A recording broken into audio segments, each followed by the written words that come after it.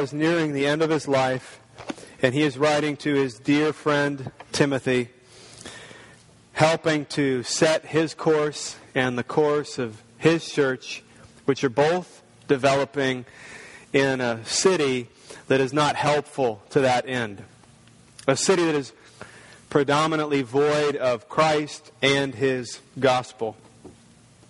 Titus 2:14 says, "Who gave Himself for us to redeem us from all lawlessness and to purify for Himself a people for His own possession who are zealous for good works." As Christians, it says that one of the reasons that God has saved us is He has saved us for and in order to be zealous for good works. And there are lots of good works. There are a lot of things that you can do with your life that are good and pleasing to God. But God, through His Holy Spirit, will impress on some of you an intense passion for a specific good work that you'll be zealous for. I say that because today's passage, my prayer as a pastor is that I think this can be the kind of sermon and the kind of text that God can use to impassion His people for specific good works. And so my prayer is that God will do something in our church through this sermon, that He will lay something on some of you, that He would lay something heavy on your hearts that you'll carry out. We're going to go through 16 verses today, which if you've been coming to Veritas for a while, you know that's a big chunk. We usually do 3 to 5, and that takes about an hour. So do the math. We'll do the sermon, and then we'll have dinner together. Put our pajamas on, and let's pray. You need a Bible. If you've got a Bible around you, it's page 852, that white Bible, and you're welcome to take that with you if you don't own one. But we're going to need the Holy Spirit's help to read God's Word. So let's pray. Father in heaven, we are thankful that You've gathered us, Your people, together today, and that You mean to be glorified in us. And thank You for giving us air to breathe, legs to walk, arms to move, eyes to see, ears to hear. We ask that You would use everything that You've given us, all Your gracious gifts to us, for Your glory today. In the next hour or so, as we together sit under Your holy word, we ask that You would raise up Your Holy Spirit and that He would wield this sword in a powerful way, that He would cut through to the depths of who we are, that there would be for some of us conviction of sin, there would be others encouragement in our despair, and in all this we would see You as good and glorious and praise You. God, You know that we've come in here divided. You know that we have things on our mind and things on our hearts. You know that we're distracted. You know that there are many things that our great enemy could use to be a stumbling block today, to be an obstacle to us hearing Your truth. So we ask that You would hold back all those distractions. God, that You would cause us to be laser focused on Your word today, but that we wouldn't hear it just as words, but that we would hear it as what it is, the words of You. And therefore, the most important words that we could ever hear, more important words than the wisest of men, is Your God. So we ask that You would be glorified in Your saints today as we come before You as hungry beggars, looking for crumbs from Your table through the preaching of Your holy word. We pray these things in the great name of Your Son, Jesus Christ. Amen. So if you would, open your Bible to 1 Timothy chapter 5. And skim down to verse 7. And you see Paul say this familiar phrase, "Command these things as well, so that they may be without reproach." Here's this phrase over and over again. Paul is talking about to Timothy. These things. Pass along these things. Put these things before the brothers and sisters. Entrust these things before faithful men and women. Pass this on. This is the role of a pastor. Okay, he should be in his study during the week. And hopefully God, by His Holy Spirit, is passing truth along to the pastor so that the pastor can pass truth on to his people. And this is how God means to sanctify His people, to grow His people, to make His people more like Jesus. So Paul keeps charging Timothy, these things that I'm teaching you. In other words, we can look at these things. Verses 1 through 6, right before, when he says command these things. Then the following, verses 8 through 16, and as well as all the things that Paul is passing on to him. Timothy, take this, pass it on to your people, so that they may live lives that are above reproach. Paul says, I want these people in your church to live well. And in order for them to live well, you've got to give them truth. You've got to give them God's Word. You have to pass these things on.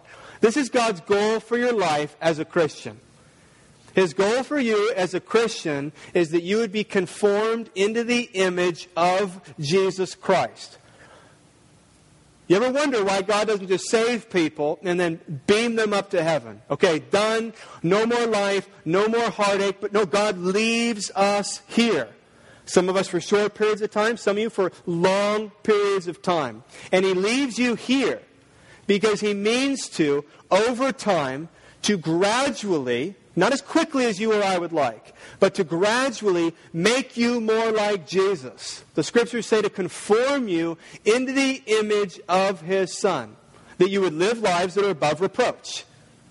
Holy lives, righteous lives, lives that are obeying God and serving Him and following Him.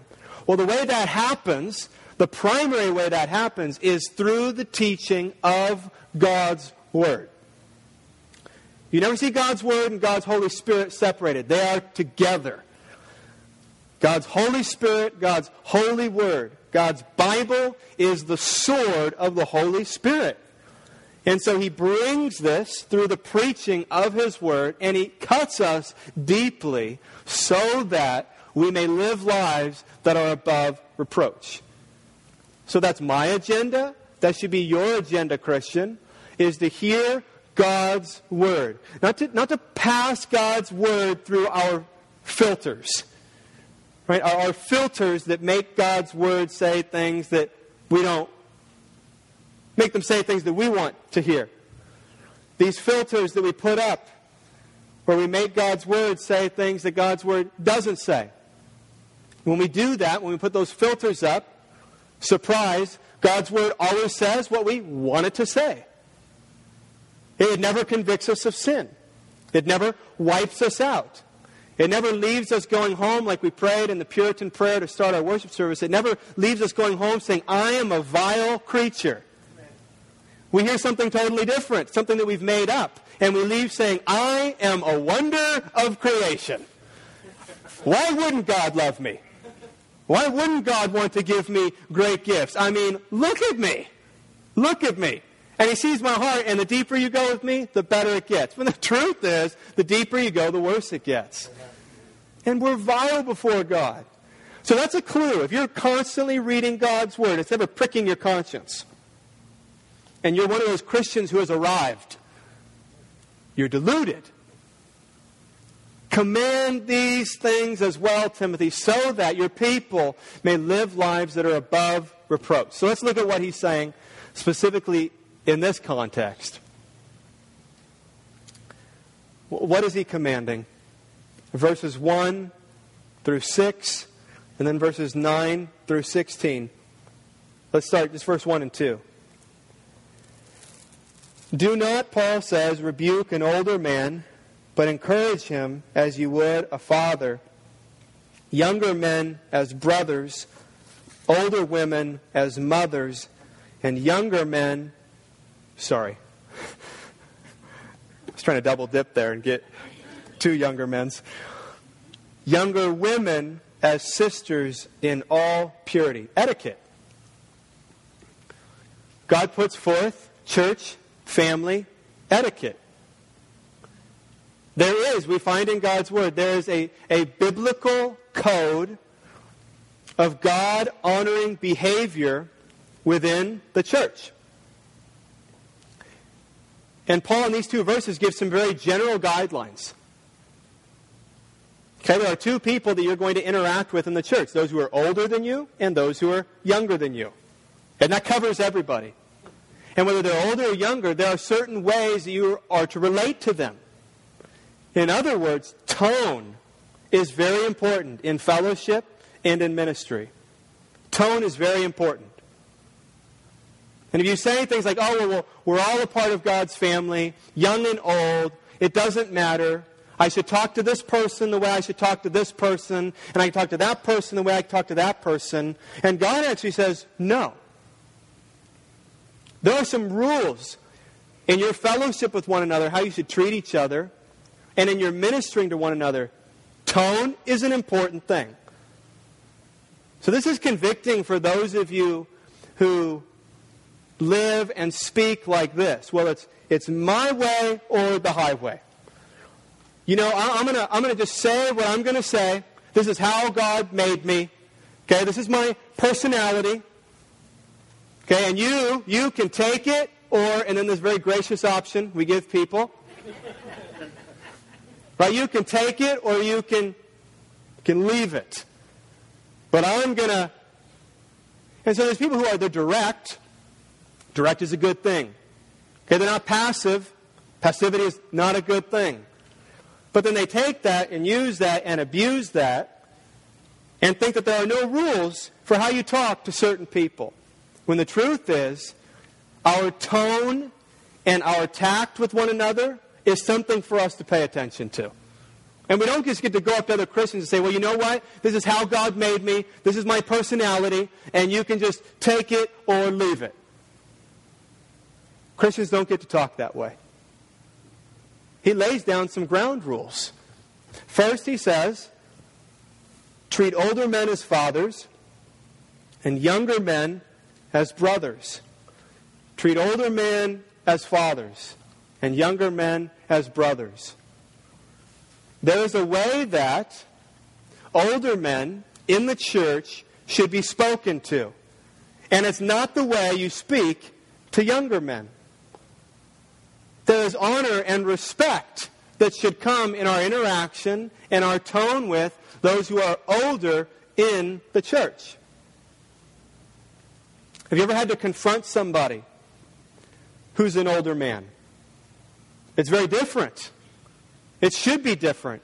It should feel different than just talking to your buddy over here. When you're going to someone who is older, has lived a lot longer than you, there's a different way you should approach that person. When you approach them, there should be a degree of honor and respect in your tone. And you treat the younger men as brothers. So, you may not come in and with the older men in our church, you may not just come in and smack them on the back. You may not come in and just say, how about a fist bump, Pops? You may not call them the kinds of names and phrases that you would call one of your buddies. You're going to interact differently because you want to show respect. Because God's Word says you should show respect. And you treat your younger men as brothers. Okay, so I have 4 little boys, and so each one of them has 3 brothers. So the brotherly interaction they get. Okay, you should treat each other as brothers. Now, sometimes that's a good example that comes from how they treat one another, and sometimes there's a bad example of how they treat one another. But if the way they treat one another as brothers is loving, because they're brothers, and kind because they're brothers, then that should be the way that they treat other men, other peers in the church. As well, it goes both ways. You will see that brothers should be able to, and often do, say anything to one another. They're typically not worried about how things they're going to say to one another are going to sound. They're going to be direct. And they're not going to typically walk on eggshells around each other. So too, young men who are interacting in the church should be able to talk to each other that way. If you're going to an older man, there should be a level of honor and respect. If you're talking to a peer, you're going to be able to talk to him in a different way. And you might be more frank. And you might have a different tone about you. And it's the responsibility of each of you not to be too, because this happens in the church a lot, too sensitive to one another. He's going to talk to you like a loving and trusted brother. So tell me what's on your mind. Tell me what's on your heart. You don't need to pay me 6 compliments before you tell me. You don't have to use a bunch of flowery language. You don't have to trip over your words. Just talk to me brother to brother. What's the problem? And let's work it out, right? That's how brothers should interact with each other. But older men is different. And then he goes on and says the same for older women. Treat older women as mothers. As mothers. So it's not just you treat your father this way, you just treat your mother this way. You look in your church, and by God's grace, God will bring older men and older women into your church. We were worried about that for a while here at Veritas. Right? We had like 3 people that were over, 18 when we started. That's what it felt like. And the rest of us, we just felt like we were really this young church. And our prayer was that we become a more accurate representation of God's family. Because in God's family, right, you're going to have grandmas and grandpas, moms and dads, sons and daughters, and you're going to have grandkids. And you're going to have this kind of interaction in the family. He says you don't just treat your father this way, you treat all the older men this way. You don't just treat your mother this way, you treat all the older women this way. Older people must be treated with a certain degree of affection and respect in God's church. Think of it this way. Older people in your church, in our church, here at Veritas, older people do not have to earn our respect. They don't come in and start at ground zero and we got to make sure that you're respectable and make sure that you're honorable. No, that's not biblical thinking. Biblical thinking is no, you don't have to earn our honor and respect. You are honorable until proven dishonorable. Okay, the tone may change, but you are honorable until proven dishonorable. There's a degree of affection and respect that is going to come to older people in a church. Older men, older women, and then treat younger women as sisters in all purity. How do we treat younger women in Christ's church? Men, you're to treat them as sisters in all purity. This is new in our family. We have a little sister. And 9 months ago, we didn't have a little sister. It was just little brothers. Now we got this girl in our little tiny girl who is just so different.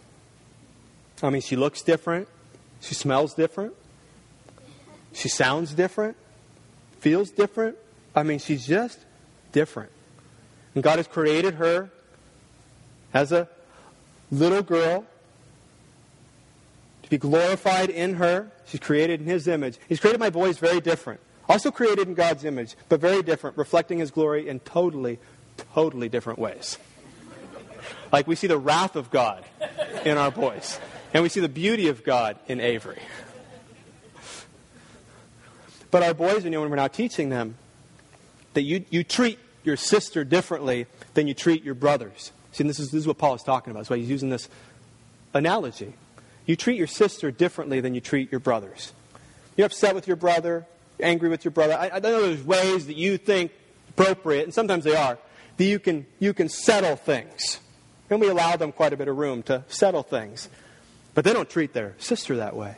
And we've seen just even naturally that there is this difference in how they interact. I mean, when the boys were baby boys, they never talked to the baby boys the way they talked to this baby girl.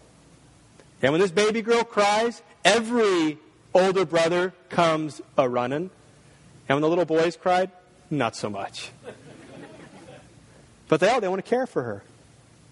And so our boys know, when it comes to little sister, that they may never lay anything other than a brotherly word or hand on their little sister.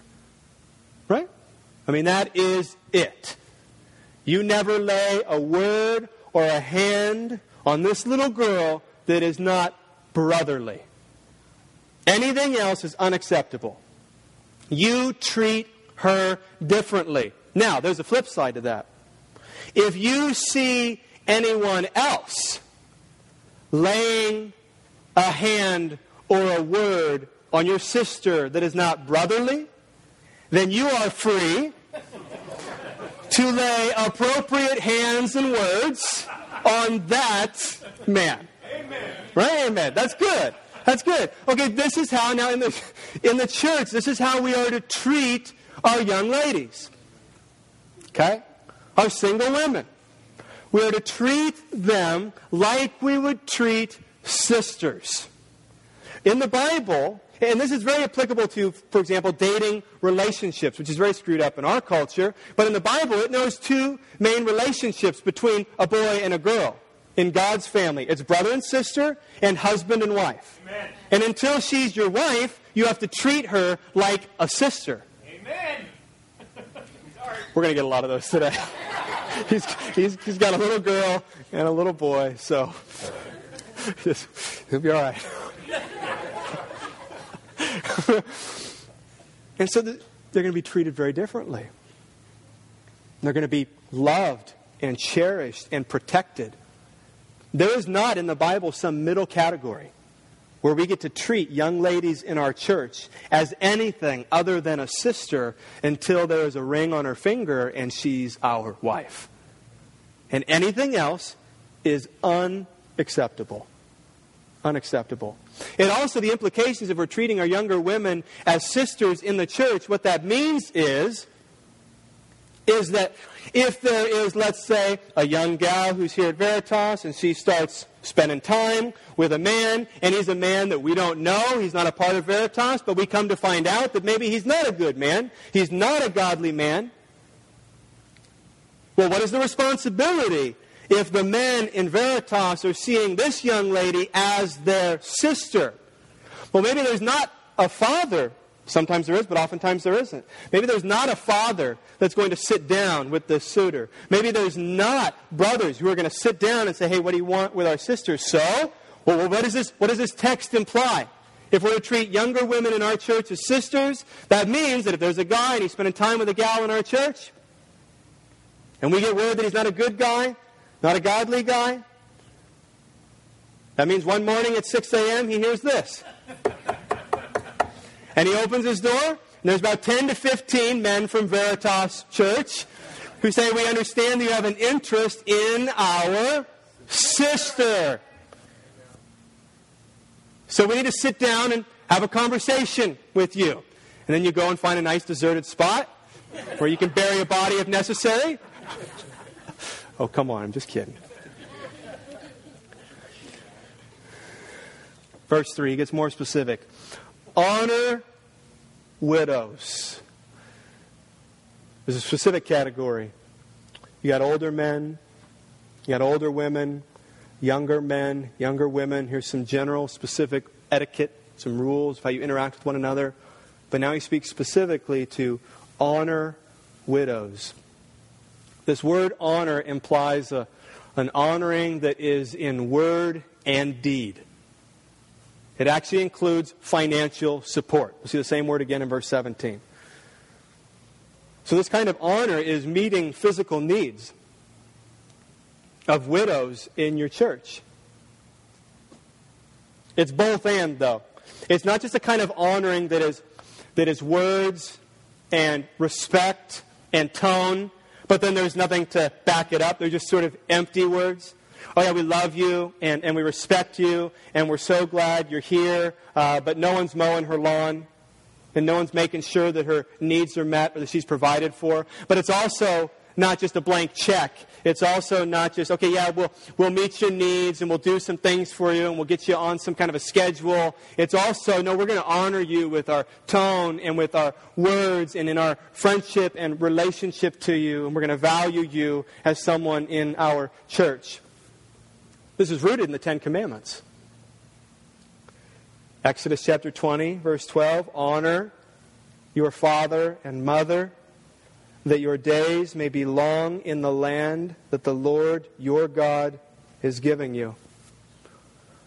This is not a sermon on the specifics of what this might look like, to honor your parents and to honor your parents and at different ages and to honor your parents when they're dishonorable, and there's many things that we could talk about.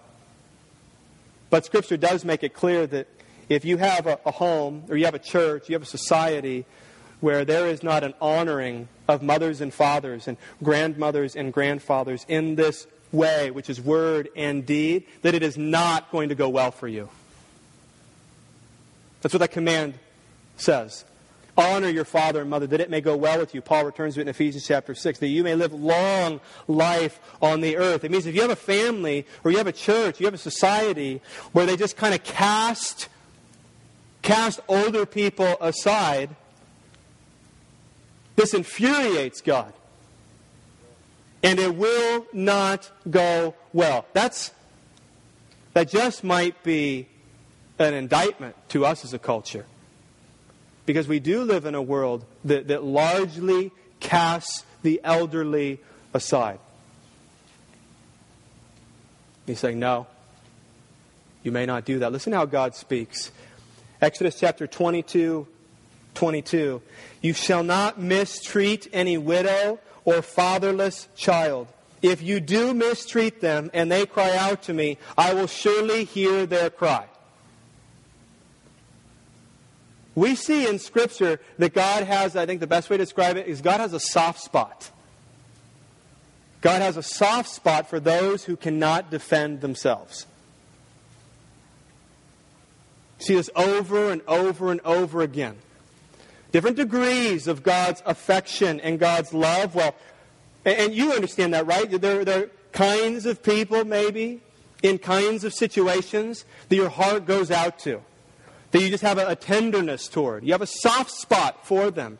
Well, God's soft spot is for those who are defenseless and who need others to. That's why God says that I'm a father to the fatherless. I'm like a husband to the widow. I'm a defender of the defenseless. And God makes it clear that He sees widows in this way. So much so that in that text in Exodus chapter 22, He says that you shall not mistreat any widow or fatherless child. And if you do mistreat them, and they cry out to me, I will hear their cry. And you may think that the next part of that verse says, and I will meet their needs. And He certainly will, but do you remember what God actually says? He says, if you mistreat them, and they cry out to me, I will hear their cry. And here's what I mean by that. I will come find you and kill you. That is what God's Word, this is how seriously He takes this. That you do not take advantage of those who cannot defend themselves. In fact, you stand up and you honor and defend those who cannot defend themselves. And God goes so far as to say in His Word, if you do not do that, and they cry out to me, I'm going to come find you and I'm going to cut you down. I'm going to kill you. God says that. That's motivation. That is motivation. To be a Christian, to be a family, to be a church that grabs hold of this truth and carries it out. Look at how Jesus interacted with widows. In Mark chapter 12, you remember His anger toward men who were ripping off widows and taking advantage of them financially. He was furious. Luke chapter 7, remember the widow's son who had died in the city of Nain, and Jesus, it says He had special compassion toward her. Lost all that she had. And what does He do? He raises her son from the dead. Luke 21, He commends the offering of the widow. Everybody's coming in and dropping large amounts of coinage in the offering plate saying, look at me, and a widow comes and she just gives a couple pennies and he says, that is what I'm looking for. Now, I may not build a big fancy church building, but that's sacrifice. That's what I'm looking for. And he commends this widow before everyone. And how about John chapter 19?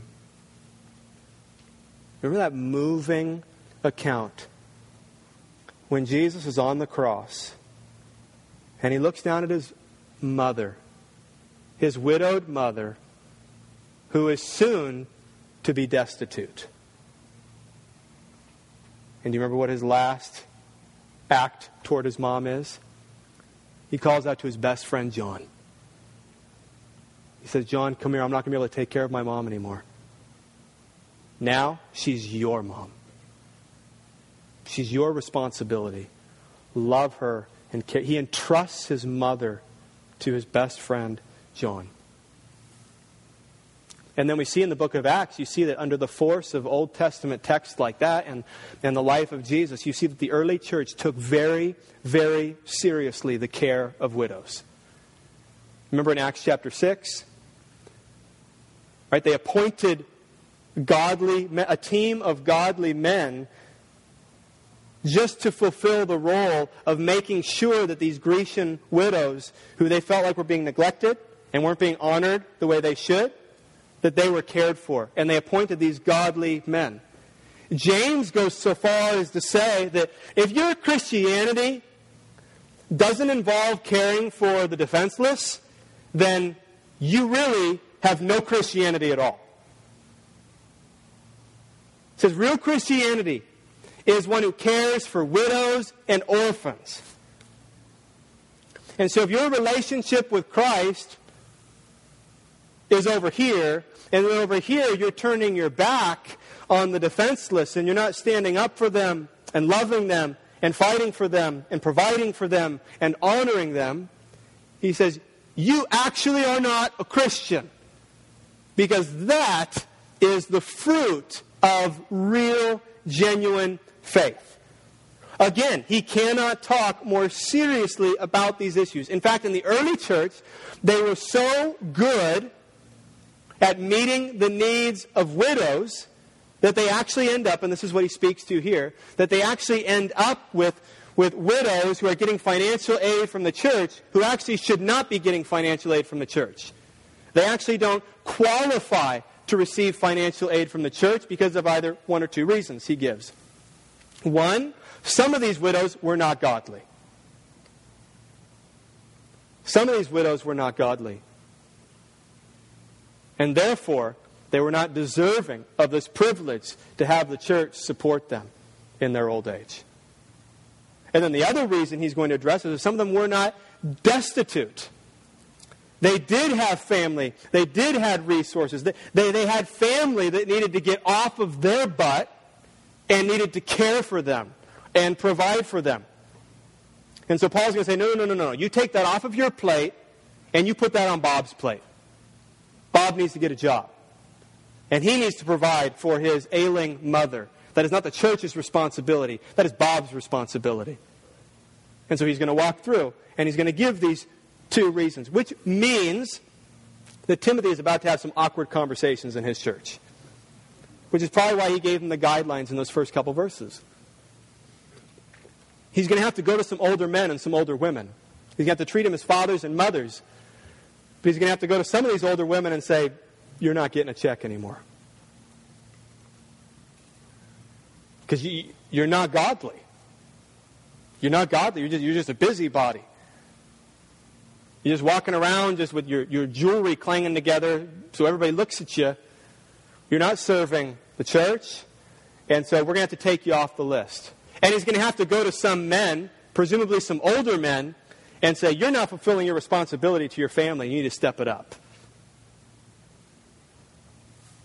So here we go. The second part of verse 3. Honor widows who are truly widows. Right? If they're going to be cared for by the church, they need to actually be destitute. There's no family to care for them. There's no other resources. He defines that in verse 5. She who is truly a widow, left all alone. This is a real widow. She's left all alone, without family, and without resources. But he goes on to describe this woman. She must be godly as well. She has set her hope on God and continues in supplications and prayers night and day. But she who is self-indulgent is dead even while she lives. Whew. Wow. So Paul says, no, I want you to support and honor these widows who are in your church. He says, but make sure that these are godly women. Okay, these are women who are praying for God's people. These are women who are serving God's people. They are godly women.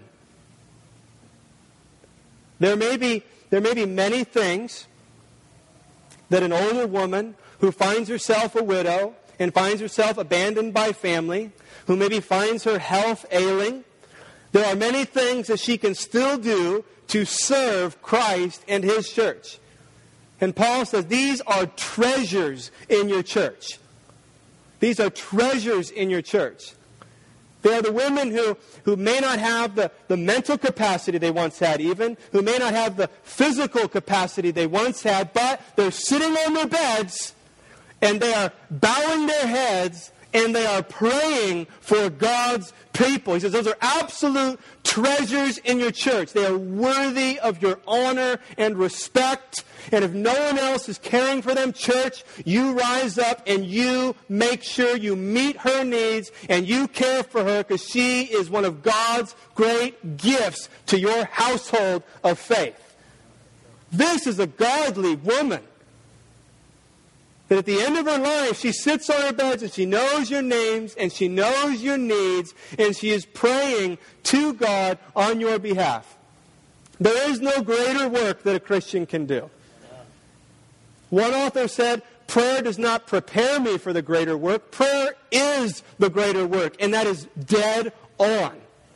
There's nothing more loving that you can do, nothing more productive that you can do than to go to God in prayer on behalf of those you love. And so there are some destitute widows, he says, who don't have family to care for them, and they're godly widows, and you need to make sure that you meet their needs. But then he says there's also another category that get taken off of the list, and this is the gal who is self-indulgent. And he says this old woman is dead even while she lives. Wow. They're not all sweet little old ladies. They're not. Honorable till proven dishonorable, and some are proven dishonorable. They're self-indulgent. Isn't that the opposite of what he just described? They're not serving. They're not praying. They're not loving. They're just looking for everybody to look at them. Well, I've done my duty. I raised my family. Now it's retirement. Now it's time that you serve me. I'm going to Florida.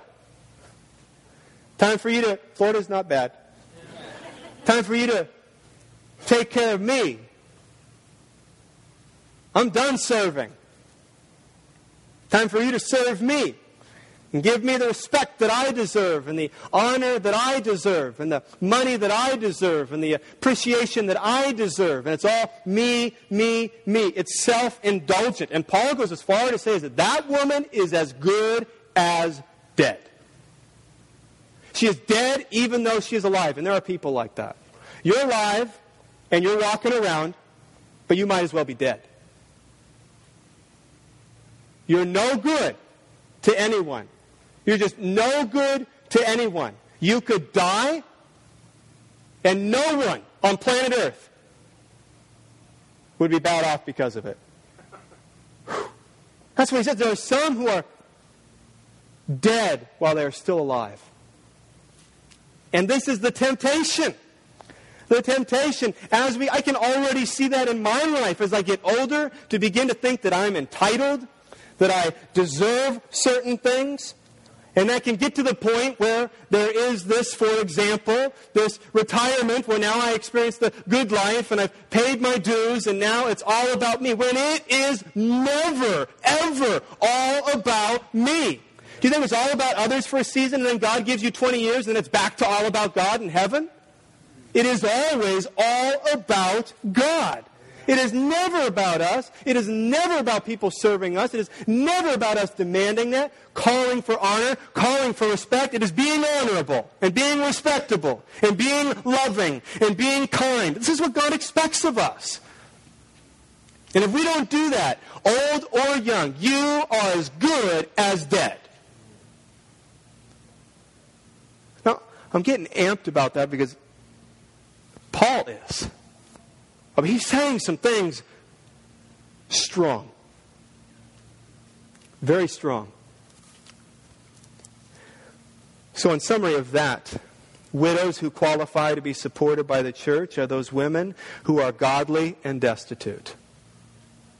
They are godly women, no family, no resources. They are qualified to be supported by a church, which begs the question that he answers. What about those widows who do not qualify? What about those widows who are godly, maybe, but they have a family?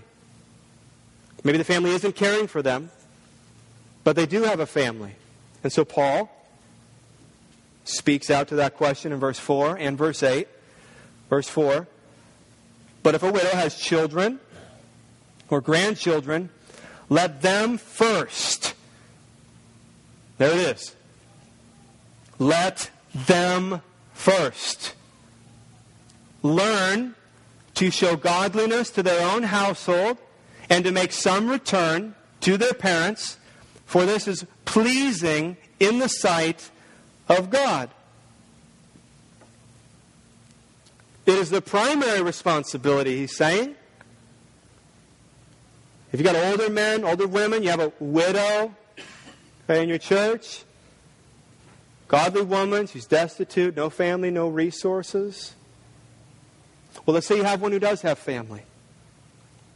It is the primary responsibility of her children and her grandchildren to honor her.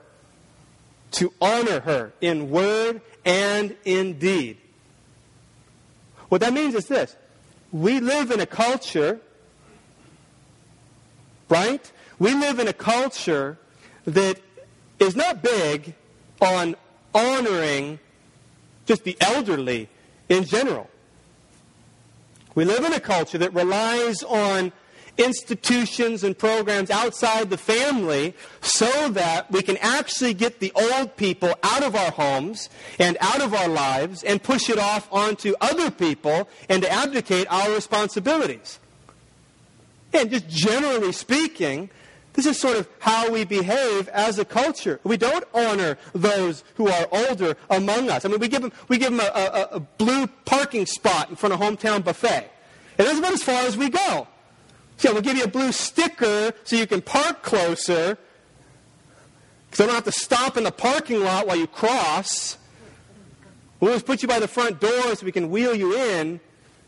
But that's about it. We don't honor and revere and respect. So what Paul is saying is that may be happening in the world, but that does not happen in the family. The children and the grandchildren, they better be honoring and loving this woman who would otherwise be destitute and unprovided for. So primarily, and practically I should say, this means that it is the responsibility of children and grandchildren to provide for their parents and grandparents. To honor and care for them. All right, there will come a day. My mom is a widow.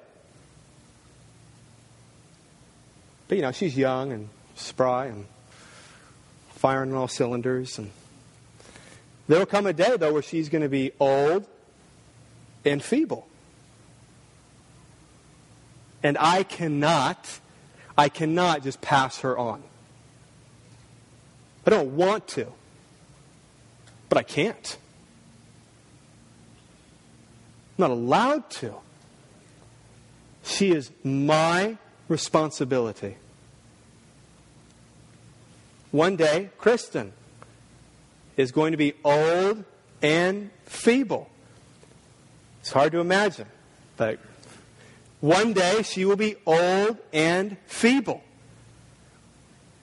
And my boys are going to honor and care for. That's why I had so many boys. Just increase the odds here. Figure 3 of them could drop the ball, and 1 of them will still rise to the challenge. They are going to, right? Kristen, she is set. She is set. As long as there is breath in my lungs, I'm going to take care of her, and I'm going to provide for her. And as soon as I kick the bucket, okay, my boys are going to step in line.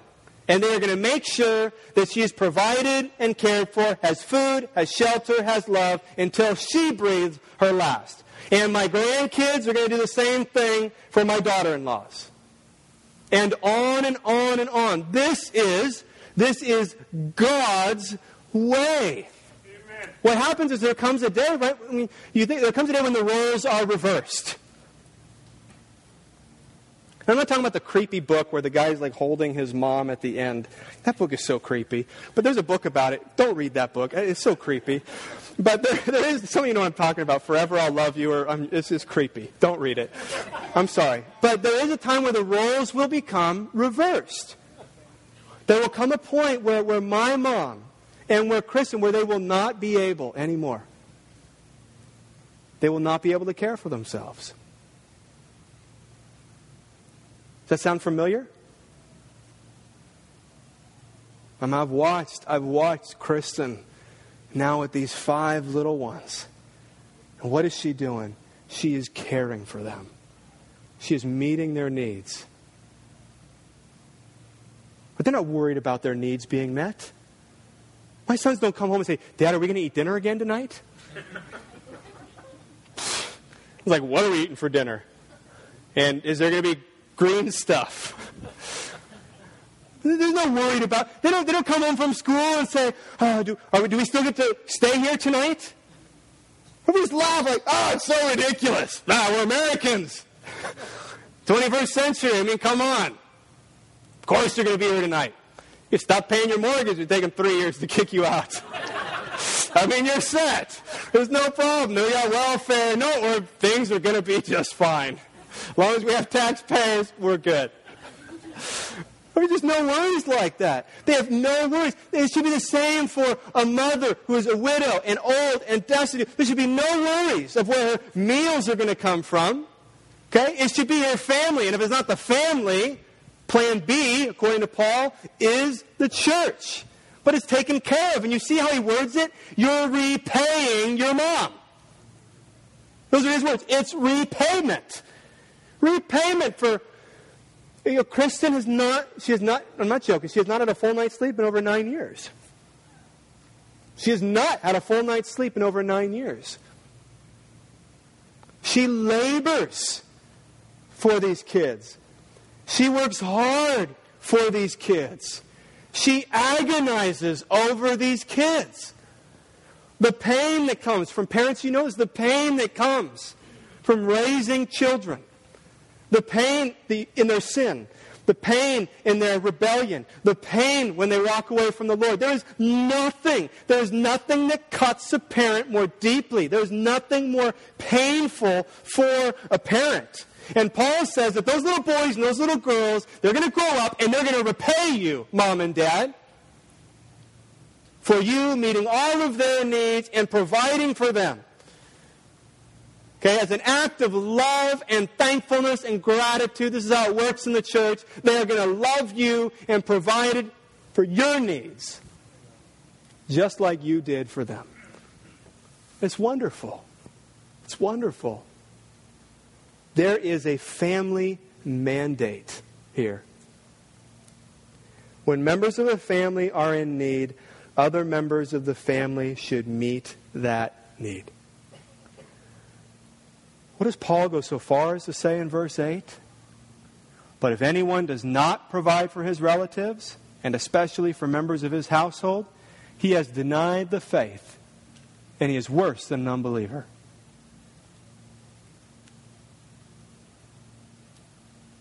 He says, you're not taking care of your mom? Dad's gone. You're not taking care of your mom? He says, you may not be a Christian. So you better make your calling and election sure. You better examine yourself to see whether or not you're in the faith. And I don't say how you can love Jesus and not do this.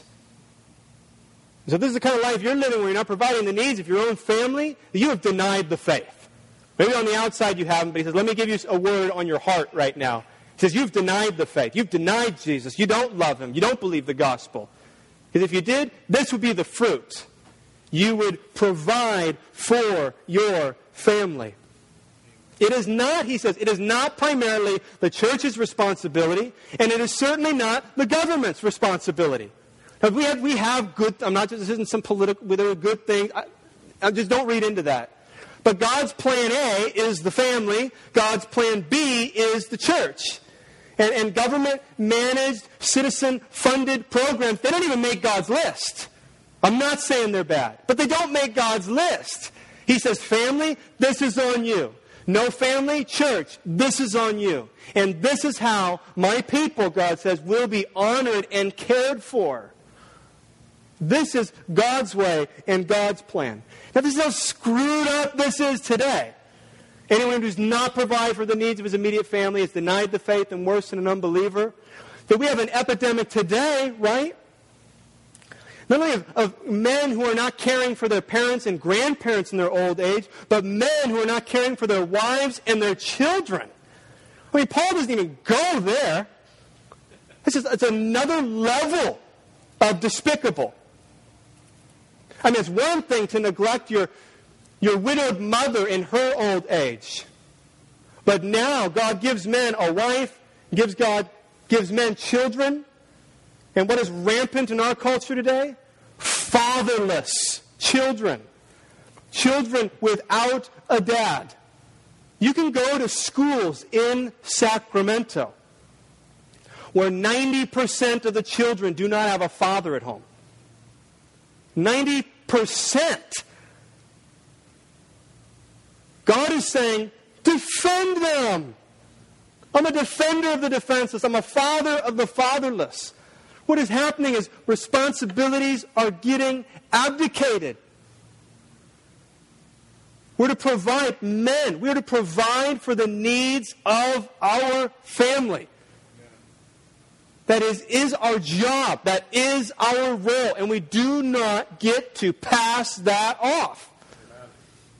And so we have a culture where men, they're not even there. We have whole new categories of who the defenseless are in our culture today that they didn't have as rampantly then. Like the unborn, who cannot defend themselves. Or single mothers, who have not been abandoned by their spouse, or I should say, who have not ended up in their situation because their spouse died, but perhaps even more painful, because their spouse abandoned them and just left them. And left 90% of kids without a father, going to bed tonight with no dad in the home. What's going on? We're not obeying God's word. We're passing the buck. We're abdicating our responsibility, not providing for the needs of our family. Now I'll push a real button, I think. Then we have a Christian version of that. A Christian version of that is husbands and fathers who do not provide for their family and send their wives to go out and provide for their family. And I'll just push the stroller around the park all day and abdicate my responsibility. She can go bear my curse. That's what that man is doing. From Genesis chapter 3, the man is cursed in his work. It's not going to come easy. It's not just go out to the garden and, tomatoes and fruit and vegetables. Here you go, family. No, thorns and thistles by the sweat of your brow. It's going to be hard work to provide for your family. And so there are men today who abdicate their responsibility by saying, you're better, you're smarter, you got more degrees, I'm so good with the kids, you go out and do it. And that is disobeying God. Amen. That's not managing things. That is disobeying God. And it is reversing roles. It is abdicating responsibility. And it's saying, no, I'm not going to provide for the needs of my family. I'll just pass it on. Now, it looks a little better, right? And it's not as extreme, and we're more comfortable with that, and it's common, and so it's okay. But God isn't winking at it. The family. Verse 9 and 10. Let a widow be enrolled if she is not less than 60 years of age, having been the wife of one husband, and having a reputation for good works.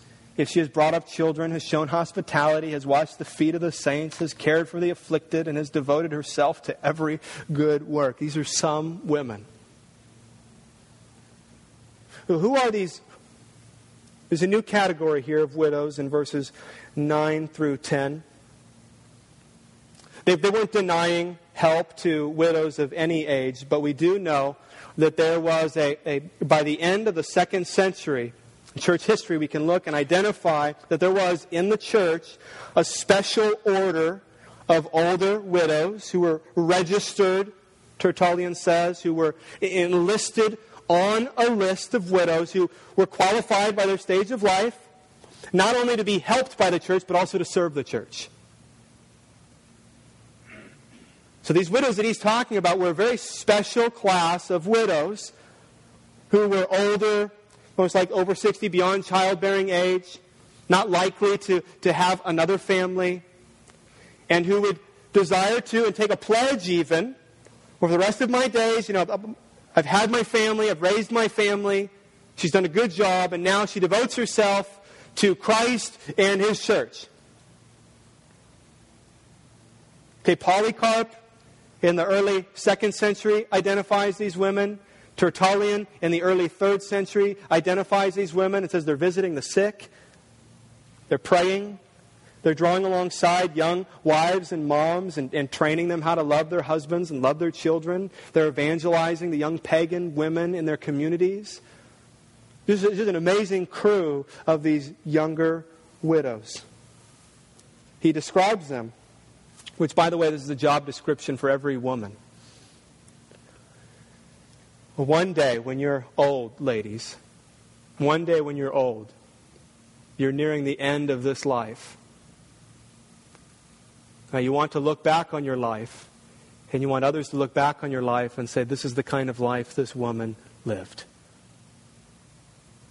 She's a one-man woman. That sound familiar? Remember qualification for an elder? Same word structure here. He must be a one-woman man. Well, these widows, they were a one-man woman. A reputation for good works, brought up children, hospitable, served the church, cared for the afflicted, good wives, good mommies, good servants to their church family. That's who they were. But then you see this particular class of widows, he said they needed to be over 60. They need to be over 60. Evidently, these widows made a pledge that now committed to Christ and His church. And there were other younger widows that he speaks to here in verse 11. There were younger widows who also wanted to be enrolled, who wanted to become nuns, basically, and wanted to be enrolled on this list. And here's what he says, verse 11. Here's what Paul says to young nuns, by the way. But refuse to enroll younger widows. And he gives 2 reasons. Number 1, for when their passions draw them away from Christ, they desire to marry and so incur condemnation for having abandoned their former faith. Number 2, besides that, they learn to be idlers, going about from house to house, and not only idlers, but also gossips and busybodies, saying what they should not. It says you're going to have a young women. Less today than then. There were reasons why you had a lot of younger women who were widowed at a young age. It says you're going to have women, and they're going to be grieving and mourning the loss of their husband. And the idea of devoting themselves full service to Christ and His church is going to be very attractive to them and appealing. Especially when they're going through the pain of losing their husband. Okay, they're going to have thoughts like, I could never love a man like this again. Right, that they're going to have a Nicholas Sparks notion of life. And he was my one true love, and there will never be another. Or just give up on, I guess it's just not meant to be for me to have family or to have children. And so in that stage, the idea of being put on this list with these other widows and just all out serving Christ and His church is going to be very appealing. And Paul says these women are naive for two reasons. And the first reason he gives is that her passions are likely to change. She is going to be wholeheartedly committed to Christ and His church until one day when she sees Him worshiping on a Sunday. And now she's going to be wholeheartedly committed to finding out what His name is and how tall He is. Her passions are likely to change. But I have this conversation with Kristen. She hates this conversation. She hates this conversation. But I've told her if something should happen to me, if I live such a risky life, it's very possible. That studying for my sermon in my office, something terrible could happen. A power pole could fall on me. Who knows? But I've told her, hey, listen, if I said, Chris, this is where I'm coming from. If something should happen to me. I've actually prayed this, which is weird. I know. The if prayer. But if something should happen to me and I die, and here you are, young, beautiful woman with these beautiful children, my prayer is that another man who is godly would come and be your husband and raise my boys and this sweet little girl. That'd be my heart. Not that she would become a nun. Not that she would struggle. I hope she'd mourn for a bit. Give her like a year or something. Cry a bit, A lot. But that she would get to a point with your help. That she would get to a point with your help and with her church's help where another godly man, someone's going to take me out. My wife's beautiful. Someone's going to take me out now. I'm just thinking about that. Someone's going to come along. Okay, and they're going to be her husband. And they're going to be a father to my children. If God were to take me home early, that'd be my prayer. And Paul is advising Timothy with these younger women. He says, just hold on, just get them through, let them grieve, let them mourn. I know how they feel right now. Don't put them on this list. Just give it time. Give it time. He says the other thing that could happen is that her freedom is likely to become a stumbling block. You actually give this young woman with a lot of life ahead of her, and you put her in this position where you're supporting her as the church, and she has a responsibility to love and serve the church. It's very possible as a younger, immature woman that freedom is going to become a stumbling block, and she's just going to become a busybody and a gossip, and don't go there. And then he gives an alternative, verse 14. So what do you do with these younger widows? So I would have younger widows marry, bear children, manage their households, and give the adversary no occasion for slander. Every woman, young woman, if you're not married, if you don't have children, this is what you want. It is not just, marriage is good. It is not just good for a man to marry. It is not just not good that a man is alone. Right? Genesis chapter 2 is also good. Not good for a woman to be alone. This is a good thing. Desire this. She should what? She should marry and have children. That is a good, wonderful, God-honoring thing. Do not think that is somehow second rate. There is nothing better that a woman can do with her life, should God provide it, than to love her husband and to love her children and to be a helper suitable. There's nothing more glorious that she could do with her life. And that's Paul's admonition. It's his ideal situation. This is what happens. She gets married and she has children. By the way, this is the primary way God grows His church. There's just no getting away around that. The primary way that God grows and builds His church is through the children of believers. Yes, we evangelize outside the church, but God is growing families within the church, and God has been doing that since creation. Loving families, saving families sometimes, saving the children of believers. He is in the habit of doing that. What a wonderful ministry. You know, see, we can fall into the trap of thinking that, yeah, my family is just kind of this thing, but then the real service is outside of the family. And that is backwards.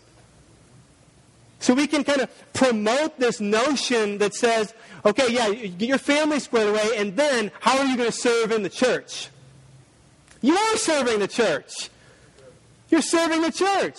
Ladies specifically, by loving your husband and loving your children, you are serving the church. You are building the church. There's this idea of, I got to be out Monday night and Tuesday night and Wednesday night, and I got to run this ministry, and I got to volunteer in this way, and I got to serve over here, and I've got to do that. And it's very tempting because you get a lot more respect for that.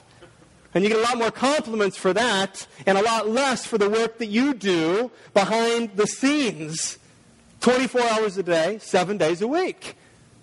But that is good, noble, God-honoring work. My wife has 5 little disciples that she is evangelizing every single day. That she is telling about Jesus every single day. That she is pouring into every single day. The home is where the gospel is first internalized and then missioned out from the home. But it starts there. These are the biblical priorities that Paul's laying out. And then he gives a summary as all in verse 16 of what he has said. If any believing woman has relatives who are widows, let her care for them. Let the church not be burdened, so that it may care for those who are truly widows. Family first, church second, honored and cared for. I'm going to pray. We'll take communion together as a family. And if you're visiting with us today, there's some instructions in your bulletin about how we carry out communion. If you read that, you might find it helpful. Let's pray. Our Father in heaven, we thank you for gathering us together today so that you would be glorified in our praising of you. God, we thank you for leaving nothing to chance in our lives. We thank you that you reside in heaven and do all that you please. We thank you that we make our plans, but you direct our steps. Thank you that you command the lightning where to strike. Thank you that you set up kings and take them down, that you direct the hearts of kings as a river in your hands. Thank you that you know the number of hairs on our head right now as we sit here. Thank you that you hold everything together in the palm of your hand. And thank you that in that sense, nothing will happen that is apart from your good and gracious will. We thank you that you reign supreme. You are over all, in all, and through all. And we thank you for making us, while the most significant of your creation, still compared to you so utterly insignificant.